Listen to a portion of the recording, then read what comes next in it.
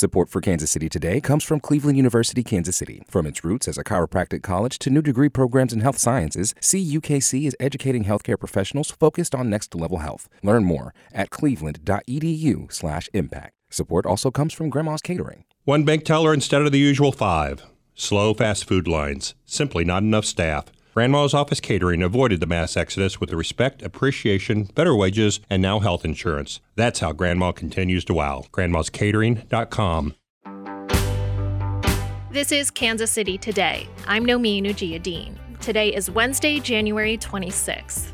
Coming up, medical care and prescription drugs can be scarily expensive in the U.S., even in the otherwise low-cost Midwest. And healthcare spending is increasing much faster than inflation.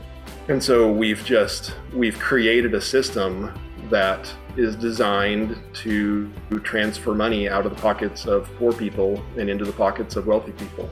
We'll take a look at new research into the price of healthcare and insurance. But first, some headlines. 1 in 3 hospitals in Kansas and Missouri say they're expecting staffing shortages within the next week. KCUR's Alex Smith reports. The percentage of Kansas and Missouri hospitals anticipating shortages is far higher than the national average of 22%. Hospitals in both states are short-staffed in large part due to illness among hospital workers and extremely high demand for care. KU Hospital reported a record-high 215 COVID patients on Tuesday morning, and Missouri currently has the highest COVID hospitalization rate in the country. Park Hill School District will shut down later this week because of a staffing crisis. KCUR's Jody Fortino has more. In a letter to families, the district said it's closing Thursday and Friday because of the high number of staff out sick. Evening activities may be available on a case-by-case basis. The district said switching to virtual learning wasn't an option because it doesn't have enough staff.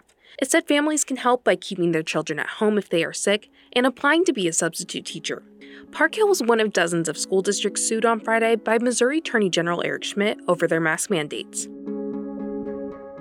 The Shawnee Mission School District voted unanimously Monday to reinstate a universal mask requirement through February 15th. Under the district's previous COVID-19 plan, masks were optional in middle and high schools if a building's quarantine rate stayed below a certain threshold. Superintendent Michelle Hubbard said a universal mask mandate was needed because state and local health departments have suspended contact tracing. The district reported more than 900 students and 100 staff members were out with COVID on Monday. The Kansas House of Representatives has given preliminary approval to a controversial plan to redraw Kansas congressional districts. The bill has already passed the state Senate. Jim McLean of the Kansas News Service reports the full House will vote on the Republican plan today, but if it passes, it's likely to be vetoed.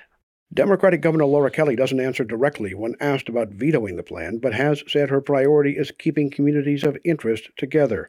Democratic lawmakers say the Republican plan does the opposite. By moving a racially diverse part of Wyandotte County out of the Kansas City area district it has long shared with Johnson County.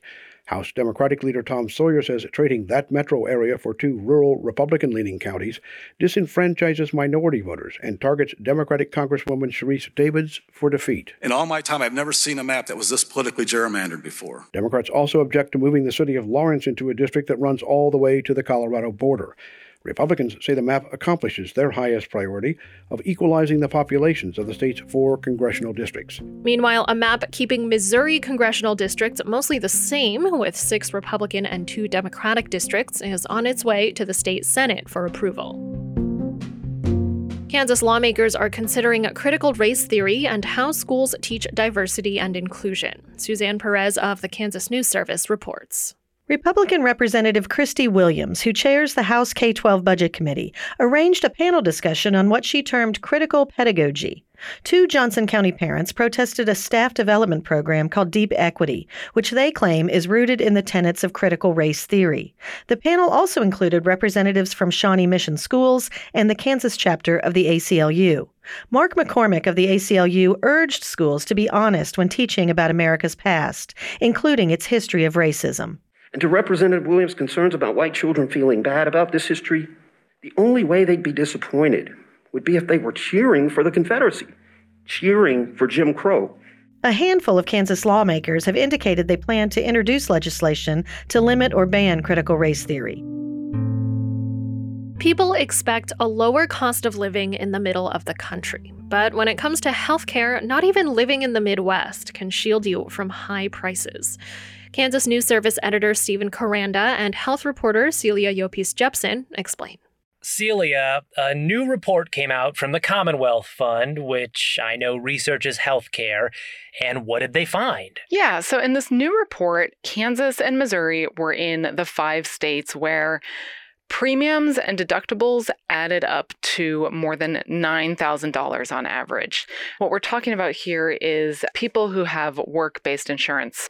Most adults who aren't old enough to qualify for Medicare get their health insurance through their jobs. It turned out a lot of people are underinsured, but what does that actually mean? Let's say your deductibles are more than 5% of your income. Research shows that people start skipping out on healthcare because they're so scared of the bills, or if they absolutely have to get healthcare, they end up taking on medical debt that's hard to pay off. You wanted to know what business leaders think about this. You contacted the Kansas Business Group on Health, and what did you find? The Kansas Business Group on Health is kind of like an insurance buying coalition. It's all these employers of different sizes that are all, wrestling with this problem. So I had the medical director there, Justin Moore, read the report. He's a physician in Wichita. And here's his reaction.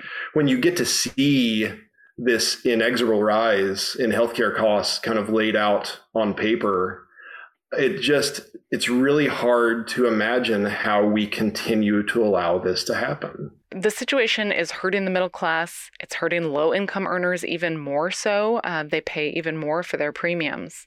Every incentive in healthcare, from the bedside up through administrative waste, every incentive is aligned to increase the amount of money that we take out of people's pockets.